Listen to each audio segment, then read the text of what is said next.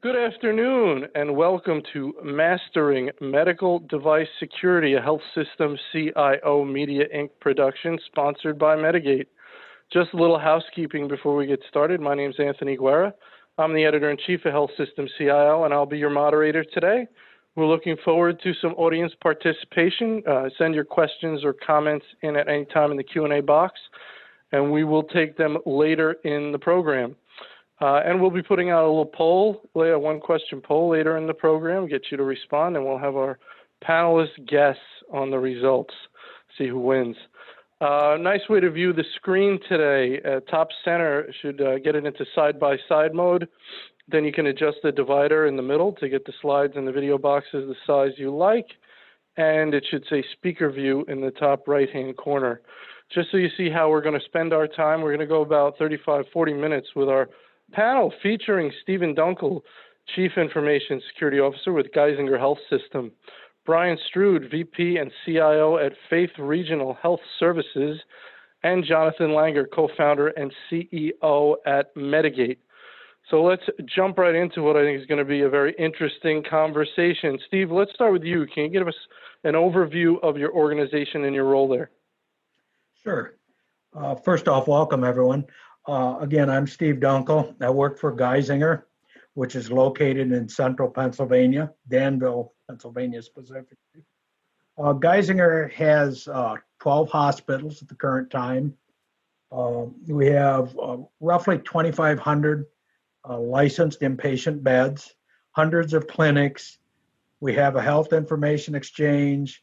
We have a health plan. We also have a research division and a school of medicine. And with a level 1 trauma center, we also have a life flight group with, I believe we have 9 helicopters at this time. So it is a fully integrated system. Very good. Thanks, Steve. Brian? Good morning. Thanks, Anthony. Brian Stroud, VP Chief Information Officer at Faith Regional Health Services, located in Norfolk, Nebraska. So that's in northeast Nebraska. Organization covers quite a geography just due to the rural nature of how we're set up here. We have one hospital. We have a couple affiliate hospitals. So a little bit different size than Stephen.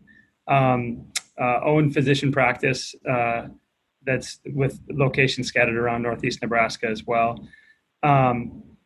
Some things that we do that others maybe don't in the size community of ours is we have a heart program, we have a cancer program, and so we do some things that others our size don't do. And like I said, we cover quite a geography in terms of where our service area is. Very good. Thank you, Jonathan. Hello, everyone. Thank you for joining. I'm Jonathan. I'm the CEO of Medigate. What we do is at Medigate, we're a healthcare security company, and we're also involved in clinical asset optimization. We're about 100 people in the company at this point, working only with HDOs. So we've had some experience over the last couple of years with regard to medical device security, which we're going to talk about today. And looking forward to the discussion.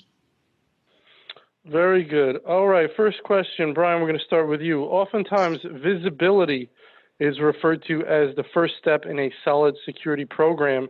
Would you agree? And what's the biggest challenge in obtaining visibility in a healthcare environment? Yeah, I think some of this has changed over the years. Certainly visibility is a huge step in understanding and being able to demonstrate that the importance of that and gain buy-in from the organization. I would agree for the most part. And the biggest challenge, I think that challenge has dramatically changed over the years. I think with the number of incidents that we've seen in, I'll say, the last 4 or 5 years or so, it's really demonstrated a need from board of directors, upper management, and an understanding, and it's kind of obtained that visibility on our own in many ways. So I find that this problem is much easier than it would have been 4 or 5 years ago. But I do agree, and I think Right now, it's about translating that challenge. So translating that visibility into having the conversation with the organization about risk, about how their dollars are invested and what the return is, or that type of conversation is probably the biggest challenge now once that visibility has been gained.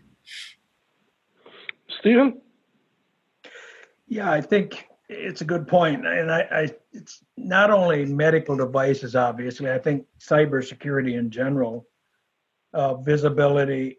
One of the experiments I tried a couple years ago that fortunately has worked out is I actually brought someone onto the team that has a very strong communications background and in marketing. And at the time, we wondered if this was really a good move. But that has worked very well because, as you said, with medical device, with all the threats that are coming and the expansion of those type of devices and IoT, having someone out there working closely with our communications department, almost daily communicating on this and talking with people has been extremely beneficial. So, Stephen, they're educated. This is about getting the word out so people behave properly with devices and take proper security steps and precautions. This is helping to educate and convince. So rather than just communicating to marketing, you brought someone into your team who deals with that, and I assume also works with the marketing department, but it's like embedded in your group, correct? Correct. That's interesting. Very interesting. Okay. Go ahead. I was just saying, it's actually worked better than I expected. It's the first time in my career I've done something like that, but it's proven itself quite well. Very interesting. Jonathan? Sure. I think to me, with regard to the changes that we've been seeing in healthcare over the last 5 years or so in this industry, I guess to Stephen's point is that there are more and more devices that are beginning to be connected to the network. Those IoT devices, whether it's medical devices that are now more connected than they used to be, significantly, enterprise IoT, clinical devices, and so on. To me, the diversity of the devices that are now being connected, and also just the sheer multitude of devices that are being connected, is creating a new problem. And to Brian's point, I do think that this is certainly a problem that the board of directors and the major stakeholders within the enterprise should be aware of, because something has changed in terms of connectivity over the last couple of years. So I would definitely agree with that. What about the idea that Brian expressed, which is that it's easier to gain visibility today? I assume you mean, Brian, because of some of the tools that are available. Why don't you go into that a little more, Brian, why it's easier today? I maybe have to fess up. I thought you were talking about generally speaking and building security awareness within your organization. So that was the context in which I was answering that question in terms of the importance of security in general as a program versus visibility to devices. Okay, so you think in general it's easier today where people are more understanding of why security is important? And it's much, much easier to sell security right now than it was, right. years ago. Right. People get it now. All right, very good. Next question, Jonathan, let's start with you. How can hospitals determine the risk level of individual assets, and how is the clinical impact of each device taken into account? So that's an interesting point. One thing that I've seen over the last couple of years is that risk in HDOs is measured differently.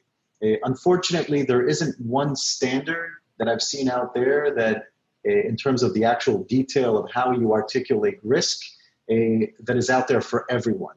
So I will open up and say that I think it's okay for everyone to customize in their own way, just because the way that they see the risk for their enterprise is different. And that makes sense to me. And to me, I think that's the reality. In terms of the guidelines as to how to look at risk, the way that I would look at this just leaning on the common frameworks that are used by professionals out there, is basically a combination of probability and impact. That's the way to look at it. When I look at probability of occurrence in an HDO, I think we need to look at the inherent vulnerabilities of the devices. We need to, and at the same time, we also need to look at compensating controls. That's what would weigh out the probability in my eyes. And then in impact, I think there's a really big challenge here, because when it comes to those medical devices, for the most part, how do you measure the clinical impact of a device? How do you measure the importance of that and how it can affect patient safety? How can it affect patient privacy?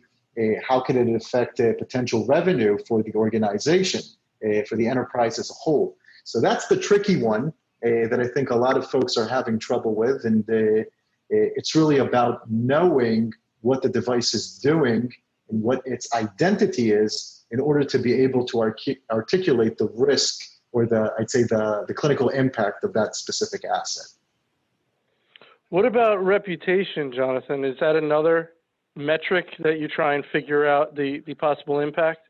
Absolutely. I mean, one of the discussions that I've had with HDOs in the past is, how do you factor in reputation as part of the overall financial risk?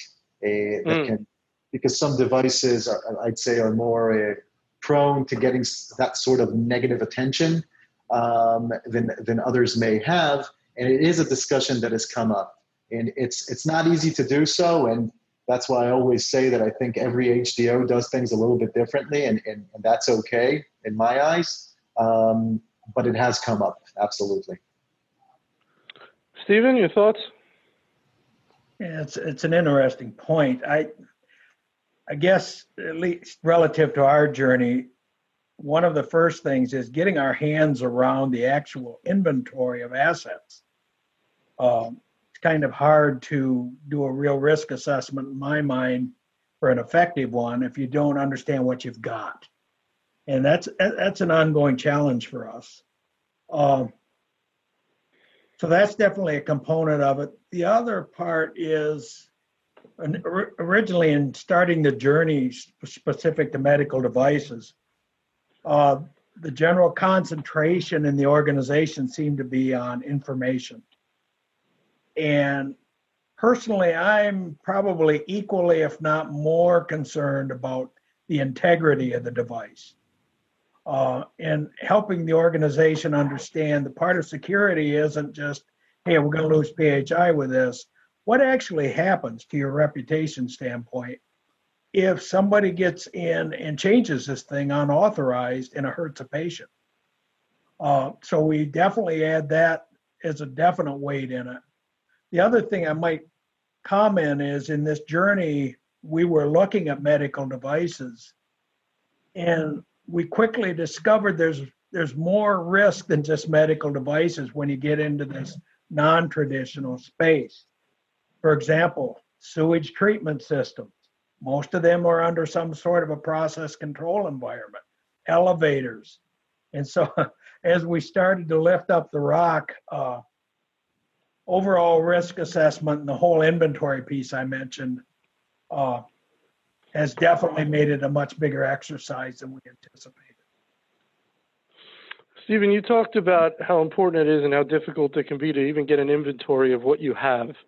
And I would imagine it's made even more difficult by the fact that things are always being purchased, things are always being sunset. So let's say you were able to stop time and get your inventory. That's not how it works, and that would be hard enough.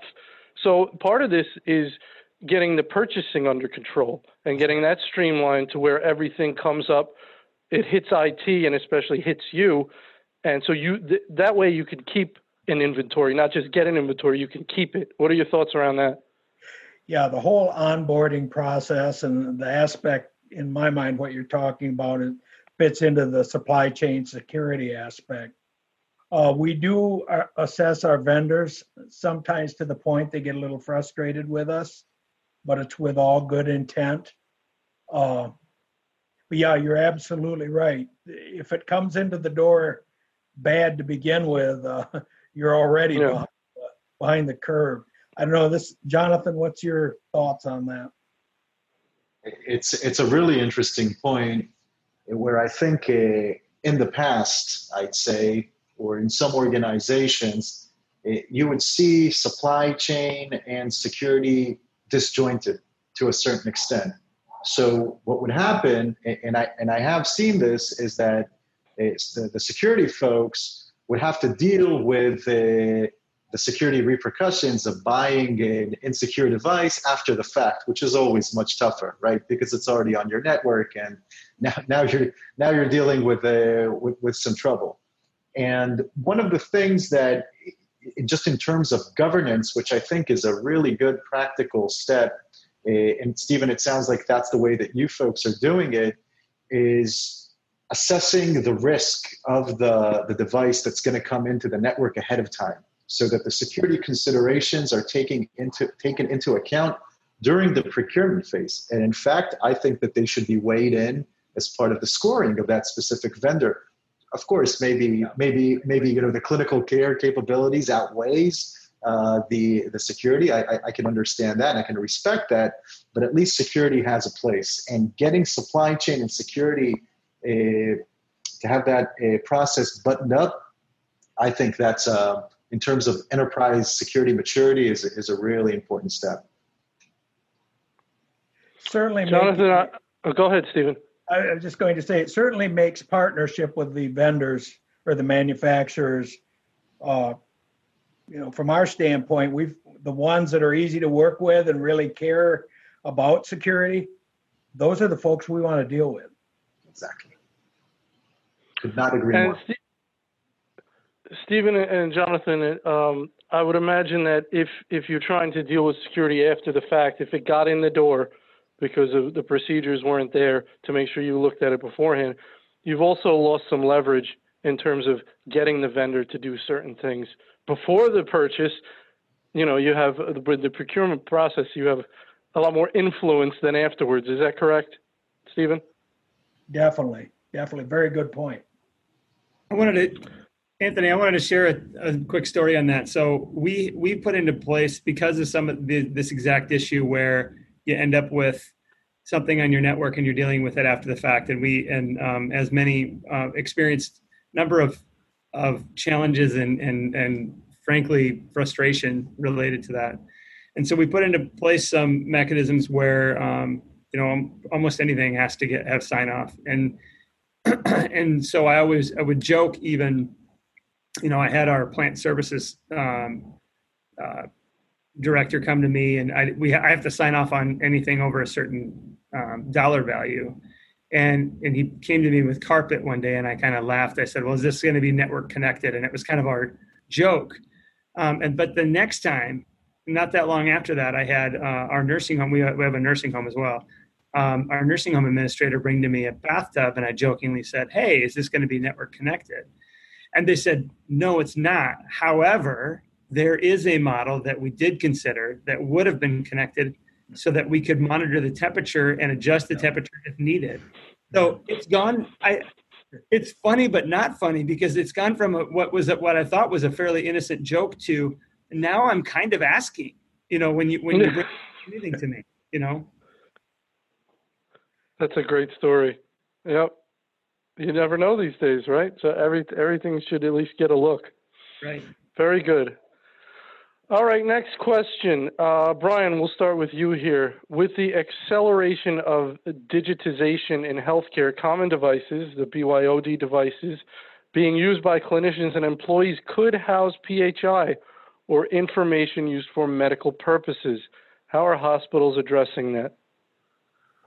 Yeah, for us, if it has anything to do with patient care, and we're an Epic customer, so if they're going to use functions of Epic on a device, we require that it's managed by our mobile device management tool, and that's how we address it, to make sure that it is secured properly and that it's walled off properly. Anyone that would want to do that. We simply don't allow them to without our mobile device management tool. Stephen, is this difficult issue, or is this kind of solved in your mind that there's ways to deal with the BYOD? Never solved.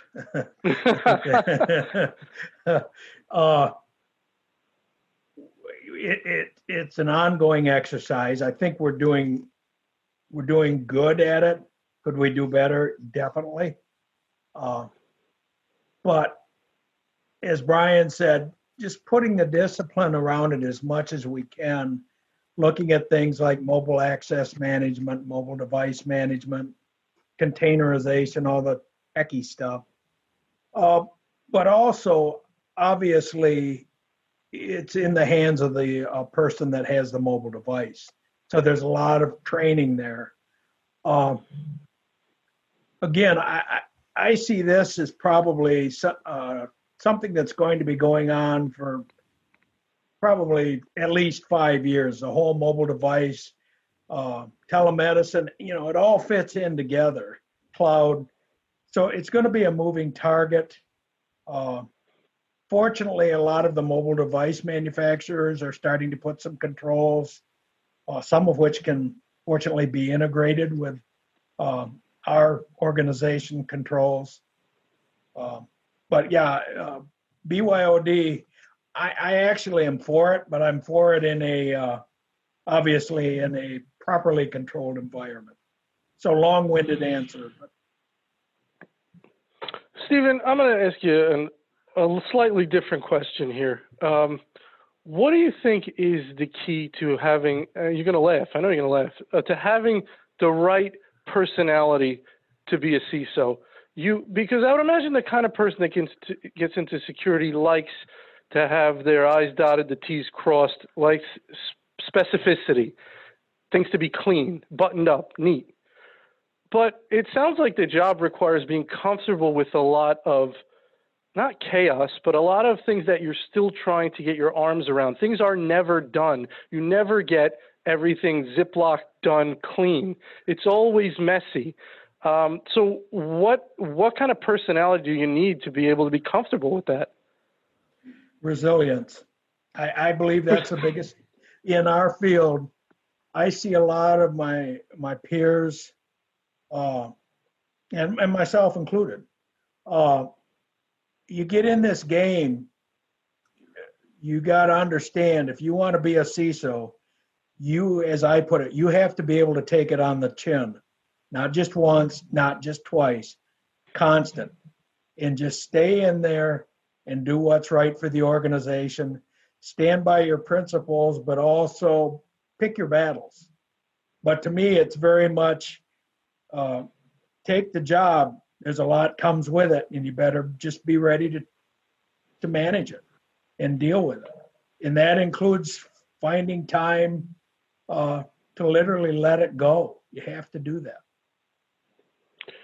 Is it the kind of thing where probably every CISO you spoke to would say, I don't have enough budget or I need more budget? Yeah. And it's going, I think if you look at the numbers, when you talk to consultants at Gartner and Forrester and others, and just talking with my peers, I think all of us, based on what I'm hearing, the budgets are going the wrong direction in comparison to threats. But it's just the reality. I mean, the pandemic and everything, we've got to do what's right for the organization so they can survive and help our patients. So, Jonathan, let's go to you on that. A couple of things. So, number one, if you want to comment on what we were discussing about the resilience, Stephen was saying the resilience is the number one thing. And then he also mentioned the budget's going in the wrong direction, which I know we were going to touch on later, but let's touch on it now. Greater security threats, less money to deal with them because of the COVID impact. So you want to take those one at a time, that'd be great. Sure. So I'm sure resilience, Stephen is saying that for a reason. I'm sure there's some history and experience there. I would certainly agree. Maybe outside of resilience, one characteristic that I certainly appreciate with security professionals, of course, resilience, but also being good listeners and understanding the needs of the business. I think with all the technological changes that are happening and the craziness around COVID, which has accelerated some of the digitalization, and I think telehealth is a good example of that. And we talked about that a little bit in this conversation. Just understanding, listening to what the clinicians and to what the staff needs and what the patients needs. I think that's key. So I definitely agree with that. And then with regard to budgets, I think that obviously with the impact of COVID on the economy, unfortunately, I think this is the decreasing budgets, or at least being more mindful of budgets, is something that we're all going to have to deal with in this industry and in other industries, but certainly in healthcare, which has been impacted, of course, and is on the front lines, literally. To me, what that means, or one of the considerations that I would recommend, is really being able to articulate clear ROI with new tools that I'm bringing in as a CISO or as a security professional in the organization. Real hard ROI, which is a challenge for any vendor, and myself included. But I think it's possible to leverage technology for that. And the reason also why I would mention CISOs in this regard is that more often than not, what I'm seeing is that the security folks are what I would call technological trailblazers within the organization. And I think they have kind of a second role outside of security, if that wasn't enough. Also to bring in new technologies that can benefit the entire enterprise, bringing them to other groups and other stakeholders that can also benefit from that, and being able to bring everyone together to really show ROI that would benefit in this day and age, the enterprise as a whole. So that would be my comment on that. Brian, do you have a CISO, or do you function in that capacity? I actually function in that capacity as well at our organization. So what would you say would be the salient qualities of someone who's going to head up security in a healthcare system? Well, I think they've kind of touched on it a little bit, but I think it's about I guess I'll say two things: partnership and risk tolerance. So, if you cannot have productive conversations and partner with your clinical teammates and your financial teammates, it's hard to get anywhere. So there has to be that, and I think Stephen probably alluded to that a little bit in terms of the pick your battles. If it's dealt with the rigidity and a very strict sort of black and white, that might be the right thing to do, but you're going to be a failure in my opinion. There has to be the ability to talk about some gray areas and to be able to work together to accomplish things. Risk tolerance, I think, goes along with that same thing. If again, I think sometimes I'll encounter people that are very forthright with what they think needs to be done, and again, they may be right, but that means that they're eliminating all risk. And if your goal is to eliminate all risk, there again, you're not gonna succeed. I have a friend of mine that I kind of came up through the ranks with. Was administering our firewall at the place we were at. This is probably, I don't know, almost 20 years ago. And somebody said they really wanted to make sure our internet was secure. We were a financial services company at the time. And he said, that's great. I'm just going to go unplug this one cable from the WAN side of this firewall. And he was joking, but again, if you want to remove all risk, that's the only way to do it. But nobody can function in a no risk environment, because you also aren't gaining any rewards either. So it's the ability to work with the organization and understand where are the risks appropriate, where can we accept the risks and we're okay with that, where do we put in mitigating, compensating controls, and those sorts of things. So that's great stuff. I wrote, I've got three things down here as to make me think of. If you don't have these things, you're going to top out in your security career. You're not going to reach that level of being an executive. You may be able to do certain things, but you shouldn't interact with other people, so to speak. So it's the partnership that Brian mentioned. It's the risk tolerance. If you can't take that, if you need everything buttoned up and clean, and you have to unplug the cable, you're not gonna get very high. The other thing I wrote down is a desire and enjoyment of continuing education, right? I mean, if you're going to be a CISO, you have to be interested to the point that you attend webinars, you're reading reports, because this stuff will pass you by in a heartbeat, I would imagine. So all good stuff. Very good. All right, next question. Steve, I'm going to start with you. Oftentimes, patching of remediation of vulnerabilities is not an option. How can hospitals address risk mitigation through other measures, such as zero trust, network-centric policy enforcement, et cetera? So educate me real quick. Why is sometimes patching or remediation of vulnerabilities not an option?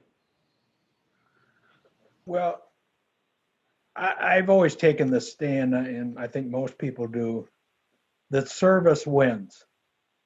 And so security gives way to that. And so if there is a technical constraint or a high dollar requirement for patching a system,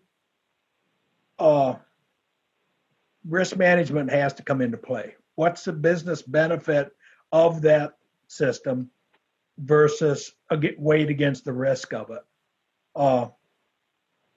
And going back to our earlier conversation, you got to pick your battles sometimes. You have to work within the business to find the right balance. And I've always said that, accepting of risk is part of business. It's what we're trained with right out of the university. It's in my mind that part of that, though, is understanding the risk. The other part is the acceptance or tolerance of it is made in the right jurisdiction. So if it's very high level, very high risk, you probably want your senior executives aware of that in signing off, so to speak. But then from a compensating and mitigating control perspective, there are some things you can do, and that's part of what I view as risk management, is what can we do? Can we put it behind a firewall? As you said, with some of the new technologies coming out with SD-WANs and things like that, how can we isolate that problem child, so to speak, so we can keep the business running and still do a reasonable job of protecting the organization? Stephen, would you say that it is not, it is not the CISO's job to decide what level of risk the organization wishes to accept? It is your job to explain the risk and to let the business owners decide? Yeah. I think, usually I get asked to make a vote, but I agree with you with your comment 100%. Our role is to advise. Our role is to help people understand both what the situation is and how it could go wrong, and if it did, to what degree.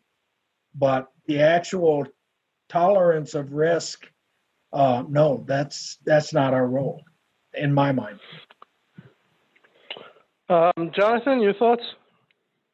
Yeah, I think risk management is the key word here, and the reality is because of financial purposes or service purposes, you're not going to always be able to patch the devices that you need to patch.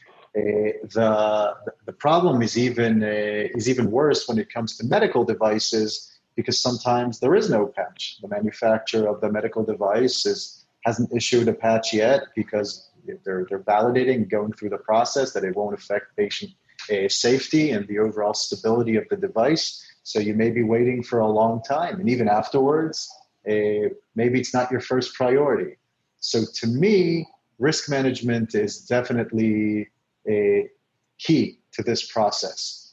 The good news, in my eyes, speaking of, let's call it new or my modern technological capabilities, is that even in lieu of a patch, there are other compensating controls, whether it's with a firewall, with a NAC solution, etc., that you can actually use to segment the device, kind of going to clinical zero trust or segmentation of some sort so that you can isolate the problem child, I'll use Stephen's words, to mitigate some of the risk, even if a patch has not been delivered there.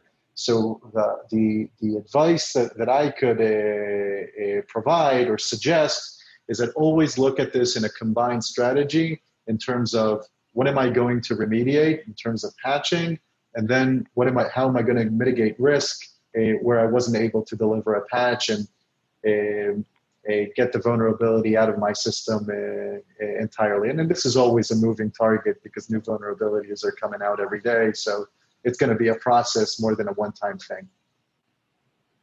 Brian, thoughts? Yeah, a lot of them similar to what these gentlemen have already stated. I think we just went through a very in-depth process and actually aren't quite complete with this in terms of assessing the level of risk, assessing why the risk is high depending on the device, understanding what our options are for each device. So in some cases, there is an upgrade that's involved that we could actually get accomplished. In some cases, as Jonathan said, there may not even be an upgrade, so there may be no option in that regard. And frankly, when you're faced with that, you're down to the service part of what Stephen talked about. Is if there is no patch and it is a high risk, then your only option is to remove it. And in most cases, that's not going to fly. So we just worked through this process. Some of it comes down to in the dollar amount. So in some of the cases that we ran into, there was a significant dollar amount for the vendor to do what they needed to do. So in those cases, we use a micro-segmentation technology. So we're segmenting those devices off and making sure that they can only do what they're supposed to be able to do on our network. And we're in the kind of the first stages of that. That's gone really well. So that's one option. And I'll say too, really quick, some of the vendors, they're not issuing patches. And in one case, the vendor actually, what they were charging us for the upgrade was doing nothing more than putting a firewall in front of it. So they actually weren't addressing the vulnerability or removing the vulnerability. They were just selling us a solution that involved firewalling it. And at that point, we already had the technology that we utilized. So we said, that's fine, we'll do it on our own. So. All right, very interesting. Okay, I want to get our poll question out there, have a little fun with this, which we're going to launch now. And our panelists can vote too, so please do so. Medical device vulnerabilities are the number one issue that keeps healthcare IT security professionals up at night. That's their favorite expression, up at night, right? When it comes to security professionals, what keeps you up at night? So go ahead and answer that. And then we will look at the results and we'll have our brilliant panelists guess at the results. I want to get one audience question out there first before we look at our poll results. So let's go to you first, Brian. How do you engage your organization's clinical engineers and or biomedical equipment technicians to determine clinical impact? These professionals deal with that impact daily. So are there folks that you go to get that information? How does that work? So change that, and many others have done this as well, but a change that we made that tremendously increased our level of success here was biomedical engineering reports to me now. So I think that's something that anybody, there was a time where that maybe wasn't a necessity, and in my opinion, it's a necessity now for anybody in my type of position. And so that allows a lot better communication, allows me to make sure, and frankly, to support them as well. In the past, sometimes they maybe didn't have the opportunity to push back on certain things, depending on what they found. So I'd say that formal reporting relationship and then the ongoing dialogue. One thing that in particular that we did was we worked through it's kind of our own algorithm on how we assess risk relative to devices based on certain characteristics. So that was another huge advancement. So it gives us a risk profile for every single device that we have that they manage. And then based on that, it scores and we have risk stratification. And so then it gives us the opportunity to work through the highest risk devices first. And that's proven to be tremendously successful for us. Steve? I think overall it basically just risk management and staying with the the discipline to follow it. Okay, very good. Jonathan, anything you want to add on that about the reporting structures and clinical engineering and biomed and all that? I think in terms of governance structures, there are all sorts of governance structures that at least I've seen in terms of who reports to who and how all of this is done. I think that the most important point, at least that I've seen with organizations that have been successful, is creating some sort of dialogue, open channel for dialogue, whether it's a standing meeting or some sort of committee that is able to address this the security issue and the various stakeholders that are there. And once you got communication and people that have a relationship and a partnership, then the sky's the limit. The real big challenge, and this is honestly where I've seen organizations being unsuccessful, is where you try to take an initiative and you're doing it in a siloed way, where it's just owned by the biomed folks or just the security folks or IT or whoever that may be. And then when they reach out to the other side of the organization for help, they don't get that help just because there wasn't communication. So I would definitely advise against that and go for that committee or line of communication. So, and Anthony, to Jonathan's point, along these lines, we have formed a steering committee for medical device security, again, to Jonathan's point, and clinical engineering is a very active part of that. And we found them very good in coming to the table with us, as is IT in that also, because they support the network that those devices are on. Very good. All right. We're going to look at our poll results. So let's get our panelists to guess here. So what percentage do you think agree with the statement that medical device vulnerabilities are the number one issue? Jonathan, give me a number. I'm going to go with 40%. 40? Yes. Okay. Brian? I think it's tough because this is a little skewed based on the topic of the conversation. I'm going to go 60%. 60. Steve? 30%. 30%. All right, let's share the results. 50%. You got a 50-50 split. So I guess that's John and Brian. That's a tie, right? Well, is it like The Price is Right where it was the closest without going over or anything, was it? Well, without going over. So that means Jonathan, you win. Sorry, Brian. That's all right. Well done. So that's a 50-50, and I guess it's close.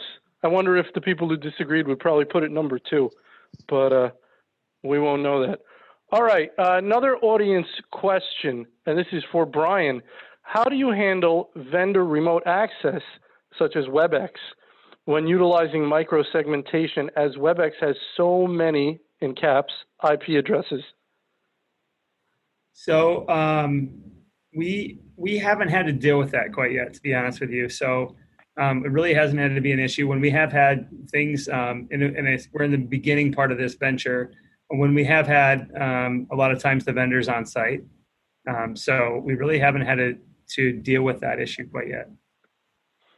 Stephen, any thoughts on that? Has it come into your world at all? Well, nothing against WebEx other than for this particular application. That's not something I would overly be comfortable with. I understand why there's situations where you might use it, but overall, in our environment, we have developed sort of a central gateway for vendors to come in using a commercial tool where they log in with multi-factor and all that. Plus, it records their session if we turn it on. So that it's more of a, if you're going to come into our organization, you come in through the central gateway. Very good. All right. We're going to go, we got a couple more minutes left. We're going to go to our Ask a Co-Panelist segment. I want to give Jonathan a chance to ask one or both of his co-panelists a question, something he's dying to know. So I'll ask this, since I saw what your thoughts were with regard to the polling question. So my question for Stephen and for Brian is, what does keep you up at night? What would be that number one priority? Brian? Yeah, so the reason I was thinking about this when I saw what the question was, and I thought it may be skewed high based on the topic, but I'll just say, generally speaking, end user behavior that's what keeps me up at night the most. You can put all the controls in that you want. You can do all the things technologically that you want to do, and ultimately, your biggest risk is your employees. So we try to spend a lot of time on building, security awareness, and we do internal phishing, as many do. But we try to spend a lot of time on education of end users and promoting those users, bringing things forward to us when there's something that doesn't feel right. So that's the one that keeps me up at night more than the medical device security. Stephen? Actually, for me, it's enabling the business. And what I mean by that is there are so many things going on in the organization nowadays with innovation and lean and things like that. How do you implement security controls effectively with all these moving parts and still help the business meet their objectives? And it's a double-edged sword. The fun in our field is creativity and being able to, come up with great ideas for enablement. But in today's world, and I'm sure all my peers share it, the workload's phenomenal. And the understanding, how can I enable this key business objective without disrupting usability? That's a really good one. Very good points on both ends. So I think, Jonathan, I'm going to give you an opportunity for sort of a last word here before we get going. So any advice you want to give on, obviously the topic today was medical device security. So any final words of wisdom to the IT executives on the line today that are obviously grappling with this issue and maybe don't feel like they totally are in a good place, even considering risk. We all know, we said it's not going to be perfect. You're never going to, it's like herding cats, right? Okay, we get comfortable with that, but what do you want to say to the folks that are just not comfortable with their control of the herd, so to speak? Sure. So as a technology vendor myself, I could offer all sorts of technological best practices and tools and so on. But really, the best advice that I would have, that I would really encourage folks to use, is starting with process and governance. And to me, the number one thing about medical device security, since it involves several stakeholders within the enterprise, is going back to our discussion about open lines of communication and getting that steering committee or some sort of body to handle it. That would be the best advice that I would have, and it would ensure a good security program. Starting with the tech is the wrong way to go. You got to start with the process, and that's what I would encourage. Excellent advice. We appreciate that. That is about all we had time for today. Great conversation. I truly enjoyed it. Regarding continuing education, you could use the final slide in this deck.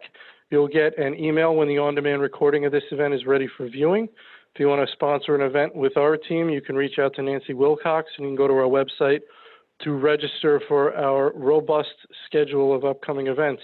With that, I want to very much thank our panel, Steve Dunkel, Brian Starud, and Jonathan Langer, and I want to thank Medigate for sponsoring and making this conversation possible. And I want to thank you for attending. With that, everybody, have a wonderful day. Thank you.